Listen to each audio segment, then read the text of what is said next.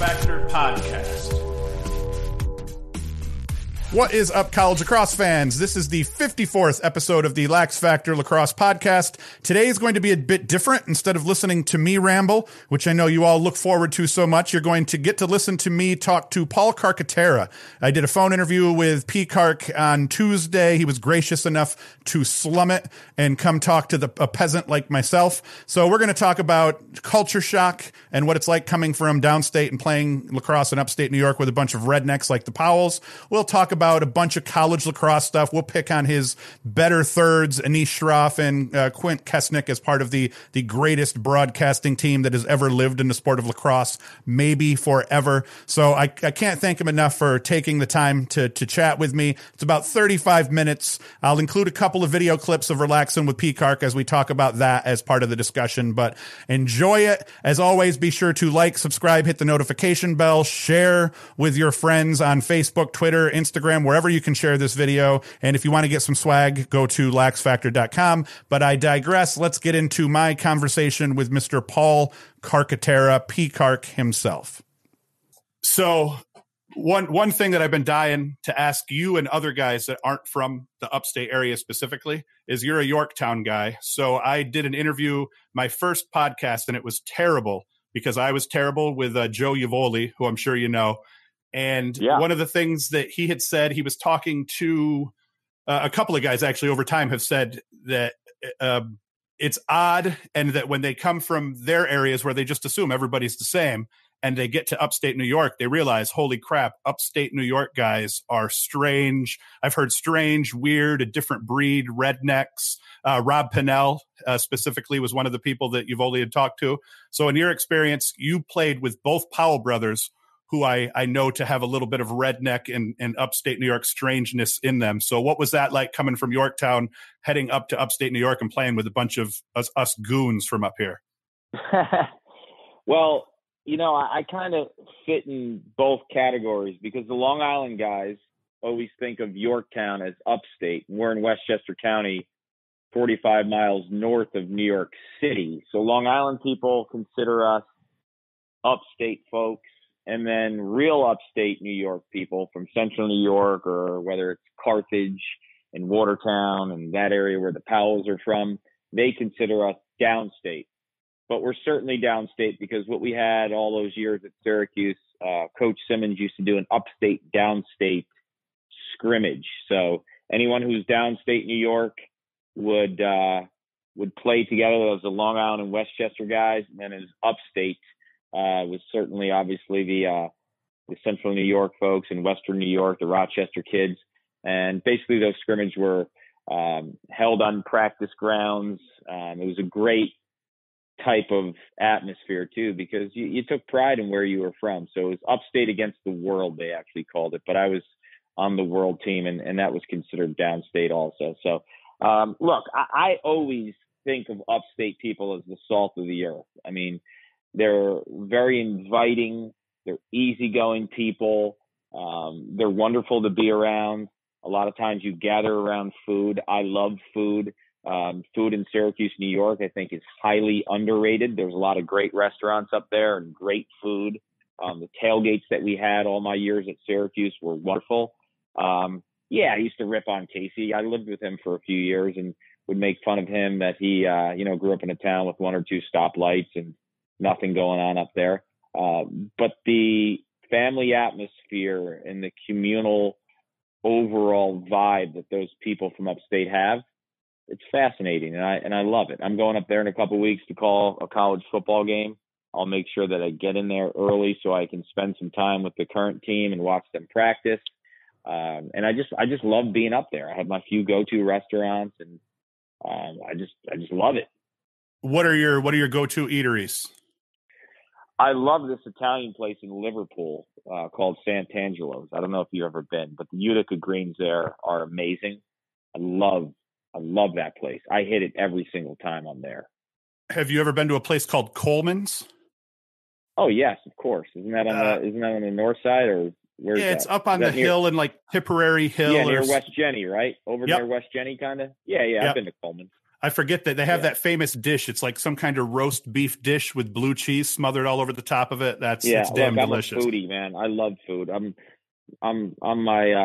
my father's son, and he's the same way. So once the current meal is over, I'm thinking what I'm eating next, man. I love food, and one of the perks of what I do in travel is I try to find interesting places and get after it. There's no shortage of that, especially in all the cities that you get to hit. So, stupid question. And there's never a stupid question. This may be. I was told that as a young kid, though. I was told as a young kid, I asked a lot of questions when I was a kid, and the smart older people would always say, "There's no such thing as a stupid question." So. My entire family told me that they were stupid questions all the time, and now I have a son who's inherited my nonstop yapping, and he does the same thing. I can just see him doing the same things that I've done when I was a kid, and I encourage his annoying questions that he bombards me with nonstop while watching movies. So Relaxing with Peacock. I've watched that for a while now since you've been doing it, and how do you end up coming up with the idea, A, to just ride around with cars with kids and shoot the shit, but B, how do you end up convincing a college kid in the prime of his life to let you put your hands on his hair? Like, how does it come to be that you're now cutting kids' hair and interviewing them? Because that was just funny, and it was just a different way to see that whole interview. So whose idea is that? How does that develop? My idea, I started doing the ride-alongs just because I felt it would be a cool way to get a college lacrosse player or a coach in the same place as I was. And, just there's more of a natural conversation when you're driving around and you're asking them to bring you to certain places on campus. And the formal one-on-one interview with all the lights and sitting across from the subject can be a little intimidating for some of these college lacrosse athletes who don't really deal with the media on a higher level, at least from like a repetition standpoint. So like I came up with that idea just because I wanted to have a more of a relaxed vibe, hence Relaxing, and just get to know the person and be very conversational with them. As time progressed, I did that for a couple of years. I started seeing more and more of these ride-alongs, and they're great content. But for me, I've always wanted to be unique and different, and I've always felt like it's important to tell stories in sports. It's something that I love doing, whether I'm covering college lacrosse or college football. I want to tell stories. So the hair cutting was kind of a natural progression. I started cutting hair when I was like 5th grade. I grew up in Yorktown, New York, blue-collar town. People weren't too fussy about getting their hair cut. I really started learning how to do it. I watched all the barbers who used to cut my hair in regards to what they would do. I kind of just self-taught myself when I was really young. When I was in college, I used to cut all the guys' hair, a lot of my teammates, my friends. I cut my son's hair every single time. He never goes to a barber. I cut my siblings when they're around. Obviously, as we've gotten older and we have our own lives, it's hard. I cut my dentist's hair in town. And, my dentist has a great practice in Ridgefield, Connecticut. He's not going to let some hack cut his hair. I really know what I'm doing. Like, I really know how to cut hair. So I just felt like, this is a great kind of segue to the next version of Relaxing. And the first couple times I mentioned it to people, they had no clue. And this is before it even went on air. So like, you can a couple of these episodes before they're even live, and you have to convince the people, hey, I'm coming out here. I'm going to cut your hair. And, Brian Holman from Utah was one of the first, the head coach there. Casey Rose, who is a extreme skier, one of the best skiers in the country growing up, is a midfielder, or was a midfielder, just graduated from Rutgers. I know him because I'm an avid snowboarder, and we've met out in Utah and hit the slopes together. He was one of the first people to kind of have a leap of faith. And I explained to him, and I'd known him long enough. I'd known Brian Holman. So like once the first couple pieces came to life and were on air, I mean, everyone's down with it, man. Who doesn't want a free haircut? And also get some exposure for their program. So I've cut Dave Petromala's hair. I've cut Andy Shea's hair. I've cut Kevin Corrigan's hair.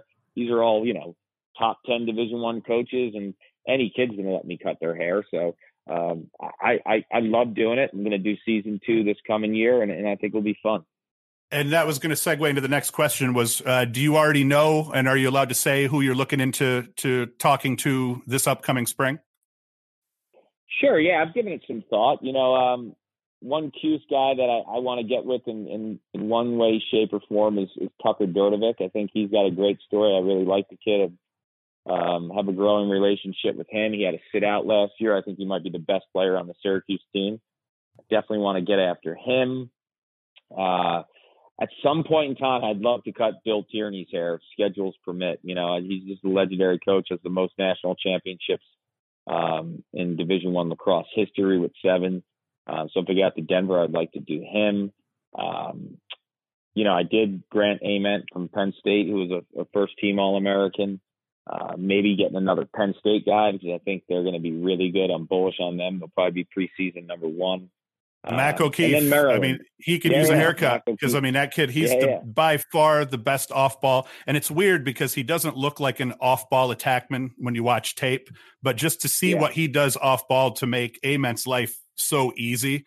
It's just, I've never seen a player that's able to just get that open to the point that you're always scratching your head thinking, how the hell did the defense just leave O'Keefe of all people alone? And it's rarely ever them just leaving him alone. It's him sneaking, running off curls, getting sly on the backside. Yeah, he's great like that. And, they both make their lives easier. I mean, Grant's a righty feeder. He throws about as good of a through pass as anyone I've seen in a long time in college lacrosse. And Mac's a lefty sniper, too. So they play off each other really well. I think going down to Maryland, too, I wouldn't mind cutting Bubba Fairman's hair. I think he's a character, that kid. So I might go after him. Just the name alone warrants a haircut and a visit. That's another weird thing I was going to ask is since I'm a Syracuse fan and I grew up my whole life a diehard Syracuse fan, I despised Hopkins, Virginia, anybody that ever got in Syracuse's way. So as I started doing this podcast about 2 years ago, now I start to cover and watch all sorts of lacrosse. Last year I watched 100 plus games.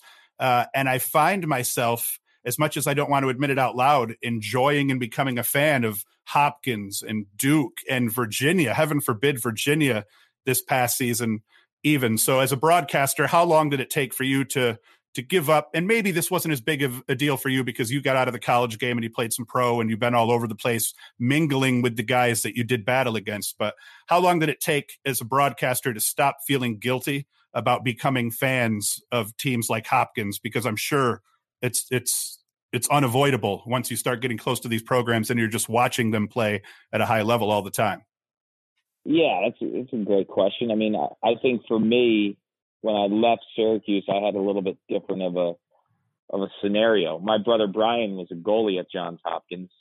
When I was a senior, he was a freshman. So I got to watch him play for the next 3 years. And I went down to almost every single game. I mean, it's my younger brother. So I was rooting for him every single week. So once I left Syracuse in 1998, he was a sophomore. It was his second year starting. He was a first-team All-American and National Goalie of the Year. One of the best goalies in Johns Hopkins history. I think he's second all-time in saves. So I got to watch his last 3 years as a starting goalie. And I went to almost every single weekend game rooting for them because it's my brother. So I think what happened was, obviously, I was still rooting for Syracuse and wanted them to do really well. But I think I was kind of thrown in the fire of kind of understanding that there was other lacrosse outside of Syracuse. And that's not to say I don't root for Syracuse. I always want to see them do great, and I want to see them win national championships. But as time goes on, you want to see the sport grow too. I mean, when Syracuse went to 22 straight Final Fours, I was a part of 4 of them. It was an amazing feat.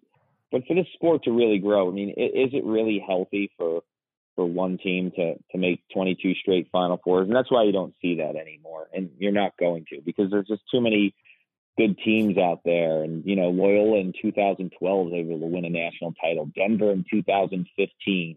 Yale won it in 2018. So you're able to understand that the game is growing. And if you're a fan of the sport, you want to see great lacrosse. And you want to see it in more than just, 5 to 6 to 7 schools. You want, 20 schools to have a chance before the season starts. I mean, Penn State, I think, was preseason number 11. I was always bullish on them, and I tweeted in the beginning of the season in February, I thought they'd make the Final Four because they had so many key ingredients to be successful. But that's not really too far off now. You see these preseason teams that, were under the radar. They were making runs at national championships. So it's good for the sport. I mean, I'll always root for Syracuse. They gave me a chance and gave me an unbelievable opportunity. And I fell in love with the game even more when I got to Syracuse. As much as I loved it as a kid, playing for Coach Simmons was the greatest lacrosse experience of my life. So I'm indebted to the program and I love it. But I'm certainly conscious of the fact that there's so much more lacrosse out there. And if you want the game to grow as a whole, you got to be a fan of the game. I begrudgingly agree. I agree, but I agree the same way that my son would say that he agrees with me when he knows that he's done something wrong and he doesn't want to admit it, but he has no choice but to admit it. Because I do hate the fact that we haven't got to see Syracuse get back to a Final Four in forever. I think that the last time was 2009 when they lost against Duke, or 2011 or something like that. It was close. 2013. Yeah, 13. That's the only Final Four they've made in the last decade. So they won it in 08 and 09. They were bounced in 10 and 11 and 12, and then they made it to a national championship game in 2013. But that's the only Final Four in the last 10 years, and it is a tough pill to swallow. And as much as there's been parity, I think the standard still should be for Syracuse to make Final Fours. I'm not saying every single year, but they should be making, 1 out of 3 or 1 out of 4. I mean, Maryland went to 7 straight. Duke went 7 of 10. There's no reason Syracuse shouldn't be there more than they are. I mean, that's just my feeling. I mean, they have a huge budget. I think it's been reported that they spend more on college lacrosse than any school in the country. At least a couple of years ago they did. So the expectations are there, and the fans should have those feelings that they're upset when they're not there, or they're there once in 10 years. I mean, the standard is higher than that. And I agree. And for the crowd that's called for Desco's head, especially the last 3 or 4 years, I've always said, but hold up. Yes, we haven't got back to the Final Four, but during the regular season, they've to a degree have had that similar dominance through the regular season, both in the ACC play, since the ACC has been a thing. They were the 1 and the 2 seed, twice respectively over the last 5 years. So it's not like they haven't had ridiculously successful regular seasons. It's just not translated to winning in the playoffs for whatever reason. They just can't get past that second round, which has been painful. You're 100% correct. I think a lot of it has to do with there's a couple things. I think the recruiting hasn't been as good as it's been, and they just made some changes in the staff, and they hired a guy from the outside, and Pat March, who's known to be a really good recruiter, and I'm hearing some great things early on about him. Recruiting equals players equals depth, and you want that depth in May. And I think another reason is you look at all the championship teams and those teams that made it to the Final Fours. We always had a guy on attack who demanded the ball and had a huge presence in the offense and was like a national leader as well. I mean, you can go from the first national title in 83 to Tim Nelson to the 88, 89, 90 reign. Even though it was the Gates, you still had guys like John Zolberti and Tom Marichek and Greg Burns, who were all first-team All-Americans, meaning one of the top 3 players at the position in the sport. And then you go to 93 championship, you had Matt Ryder. In 95, you had Casey Powell. In 2000, you had Ryan Powell. 2002 and 4, you had Mikey Powell. 08 and 09, you had Mike Lavelle and Kenny Nin. So there was always that marquee, and the common denominator of all these guys, they were all first-team All-Americans. And when you have a first-team All-American, one of the best players at his position in the sport, a top 3 player at that position, you demand notoriety, you demand the ball, you demand respect within your locker room and against your opponents. And it's just that vibe of knowing you have that guy.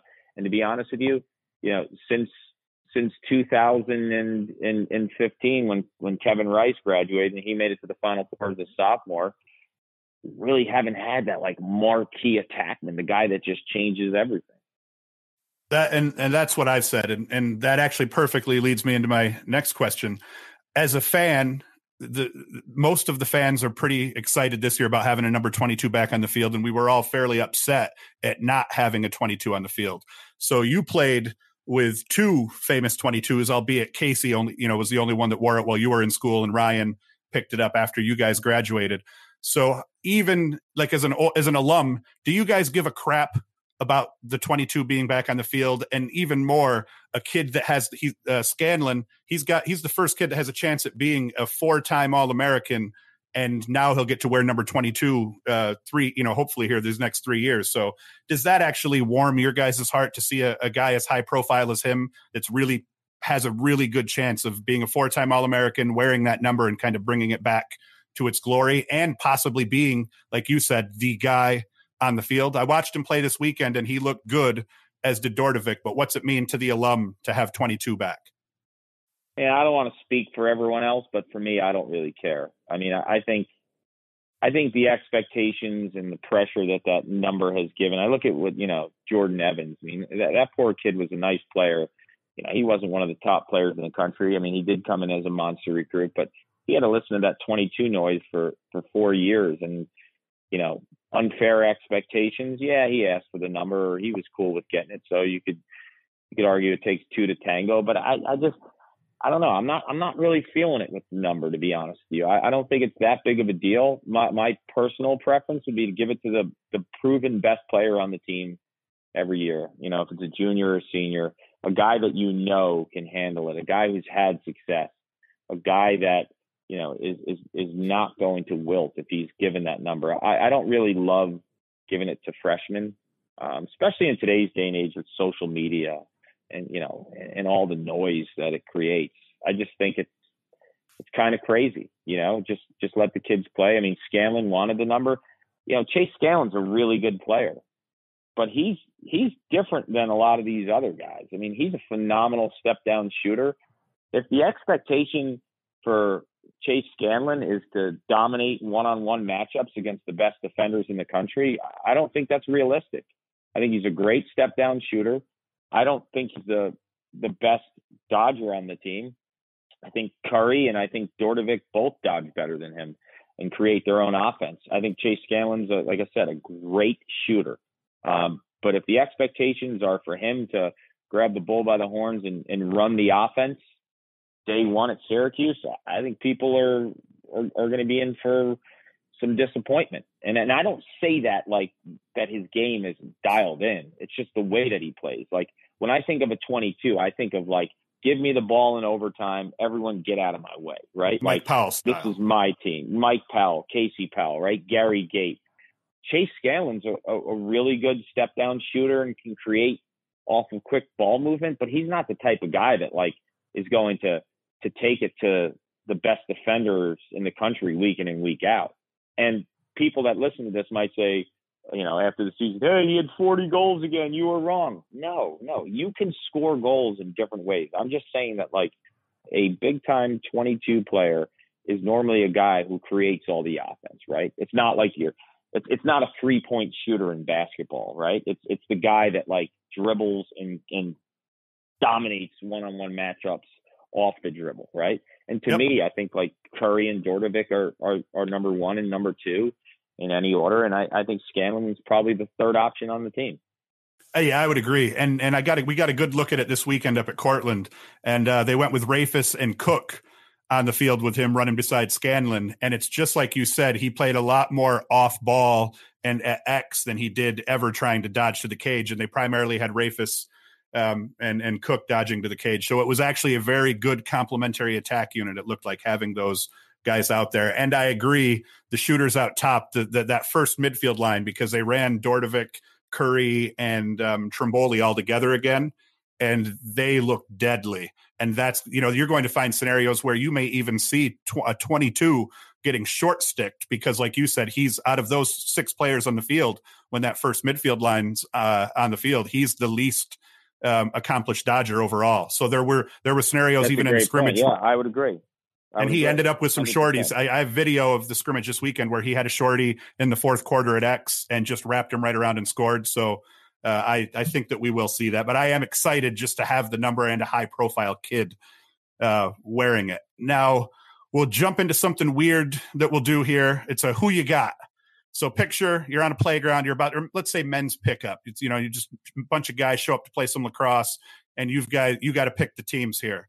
So you're faced with these two guys. You've got the first pick So just off your hip, who do you take in these scenarios? Casey Powell, Ryan Powell. Casey Powell, easy. Could do Casey. more. People don't realize Casey moved to midfield his sophomore year and was the national midfielder of the year. Yeah, crazy. So, I'm going to get a guy who could play on the wings. Like he's a chameleon. So that's easy for me. No disrespect to Ryan, but that's easy.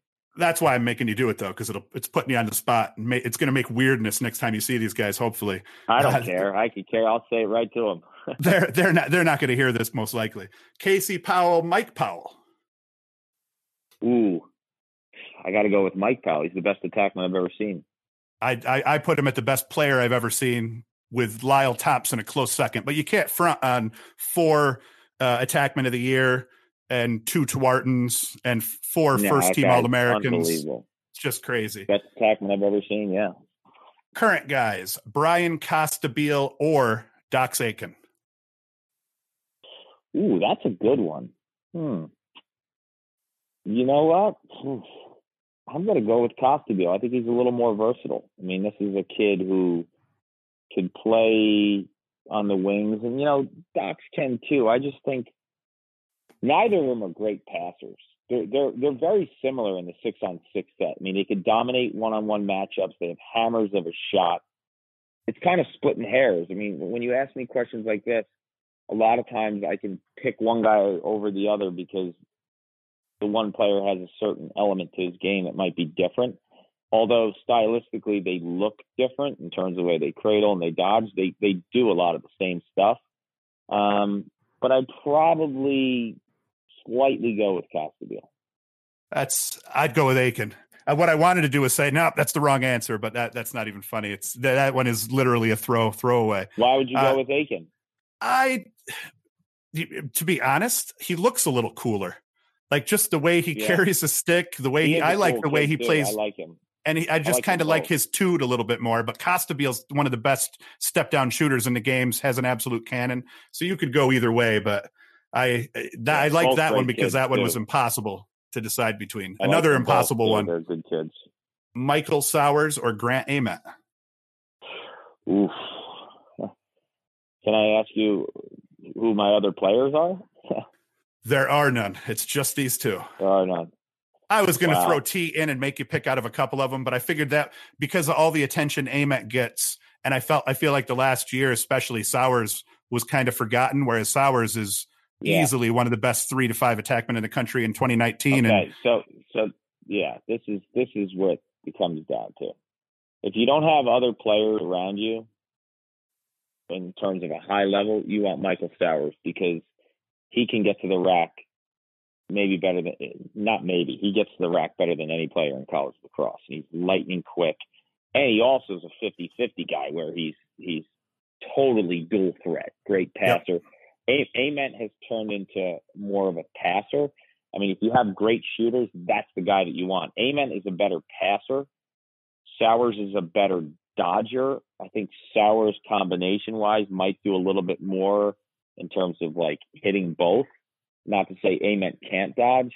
But if you had shooters and a crease guy, you want Ament. If you have no one else, you want Sowers. That kid, what he's done at Princeton, he owns the scoring record, and he's got a full another year. He owns it already. And it didn't even take him that long into his junior season.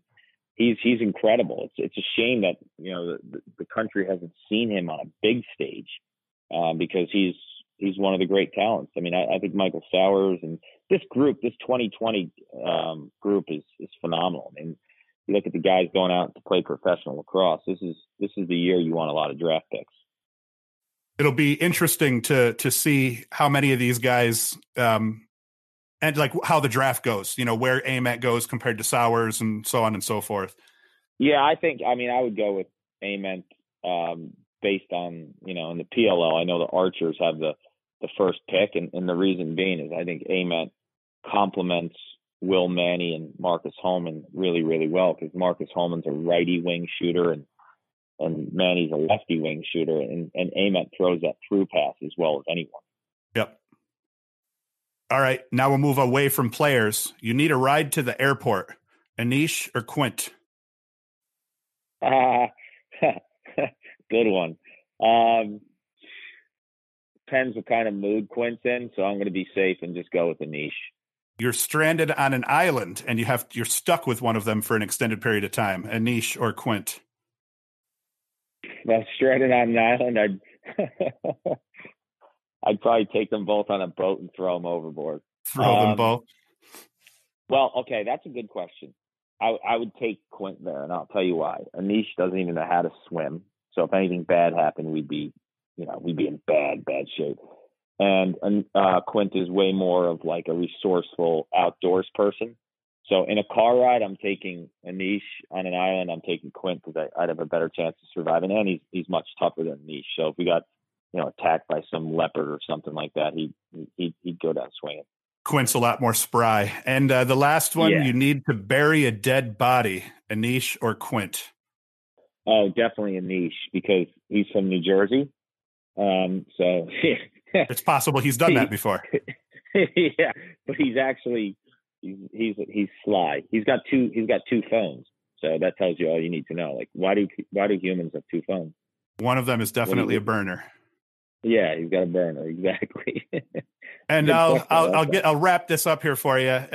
Two more questions. First, dark horse teams. Like last year, Virginia and Cornell were two of my dark horse teams because, when you looked at their rosters, you could say, either of these teams could be good enough to make noise, get themselves to a Final Four and do something. But the chances at the beginning of the season that Virginia was going to be that team, there wasn't a whole lot of people that were picking them to win the national championship. So this year, who do you think that team that's kind of on the cusp that people aren't necessarily going to think is a favorite, but that has, in your mind, as legit a shot as anybody to make it to Final Four weekend?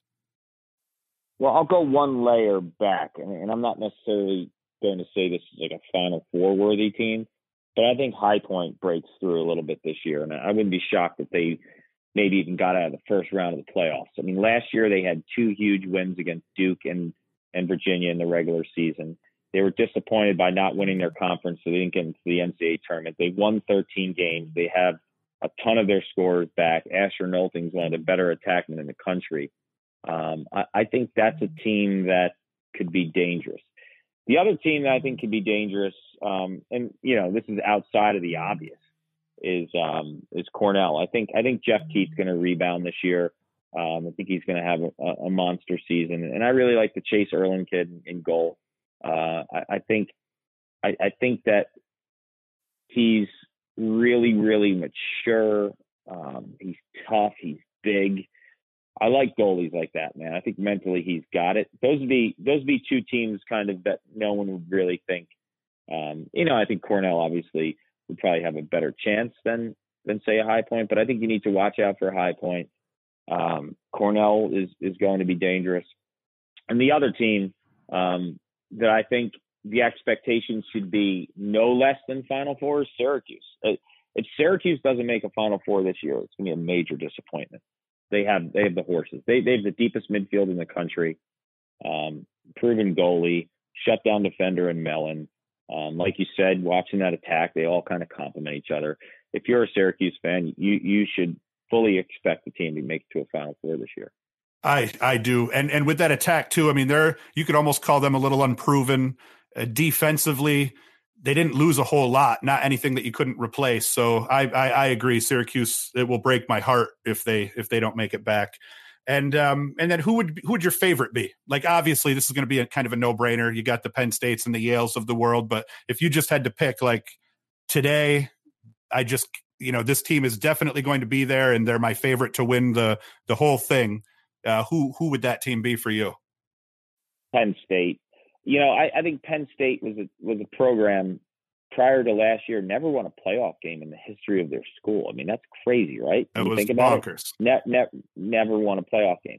So everything was kind of a first for them. As much talent as they had and as much success as they had, it was uncharted territory. Highest scoring team in the country. They're all back. I think 9 of their top 10 scorers are back. The one guy they lost was Nick Spillane, and they get a kid, Kevin Hill, who's injured, who's as good as Nick Spillane, who redshirted last year. So, I mean, that's a wash, and add another year of experience. That whole group of 9 or 10 guys is better, right? So you have the best passer in the country. You have the best shooter in the country. You have a 4-year starter in goal. If they could figure out faceoffs in big games, and Gerard Orseri statistically has had a really good career. Just against top faceoff guys, he struggled sometimes. Yep. I just think their experience of getting to the Final Four a year ago, and tasting it, but also being disappointed, I think Penn State should win it all.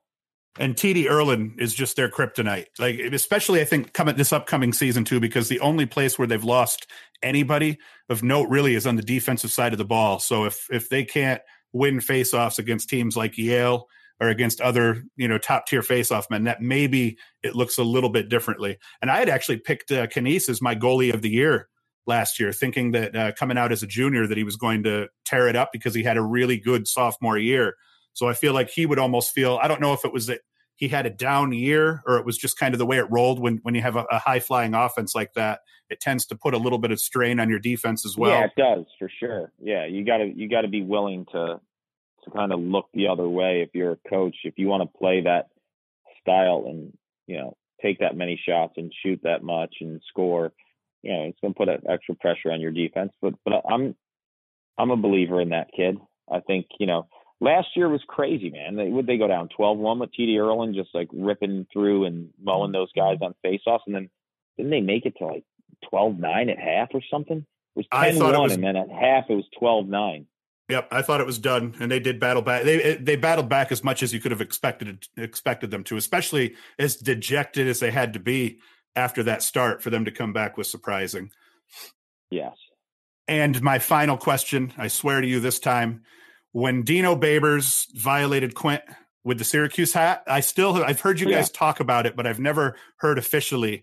Did he know what he was doing to Quint in that moment when he put that hat on him, or was that just the right place at the right time, or from Quint's perspective, wrong place at the wrong time? Or are you not sure? Both. Like, I'm not positive, but I'd venture to say, like, when you're in these production meetings and you spend a couple of days with the programs, down at their practices and stuff, a lot of times that stuff's leaked. Look, some Hopkins people were like upset. What's Quint supposed to do in that spot? Like, that's like if Petro gave me a Hopkins hat and put it on my head. Big deal. Yep. Like, a lot of people went nuts over it, and it was the moment too. It's a big moment for Cuse winning that game, obviously in the bowl, and I think he handled it. I think he handled it perfectly. His Hopkins alumni friends weren't thrilled, I'll tell you that much. Right, but I agree with you. What the hell were you going to do in that moment? I thought he handled it perfectly. Coach, don't put that hat on me. and the lacrosse world, nobody in the football world had any idea why we were all laughing our asses off at the end of that game, because that was a classic moment. Living a little cocoon, right? The lacrosse cocoon. And that's it. That is the interview. If you enjoyed this, please share it with your friends. Like, subscribe, hit the notification bell. If you want to get some Lax Factor swag or just t-shirts in general, go to laxfactor.com. And you can also listen to the audio version of this podcast by following the link to the blog post that accompanies this podcast on our website. And you can find the audio version there. As always, thank you for listening. Enjoy.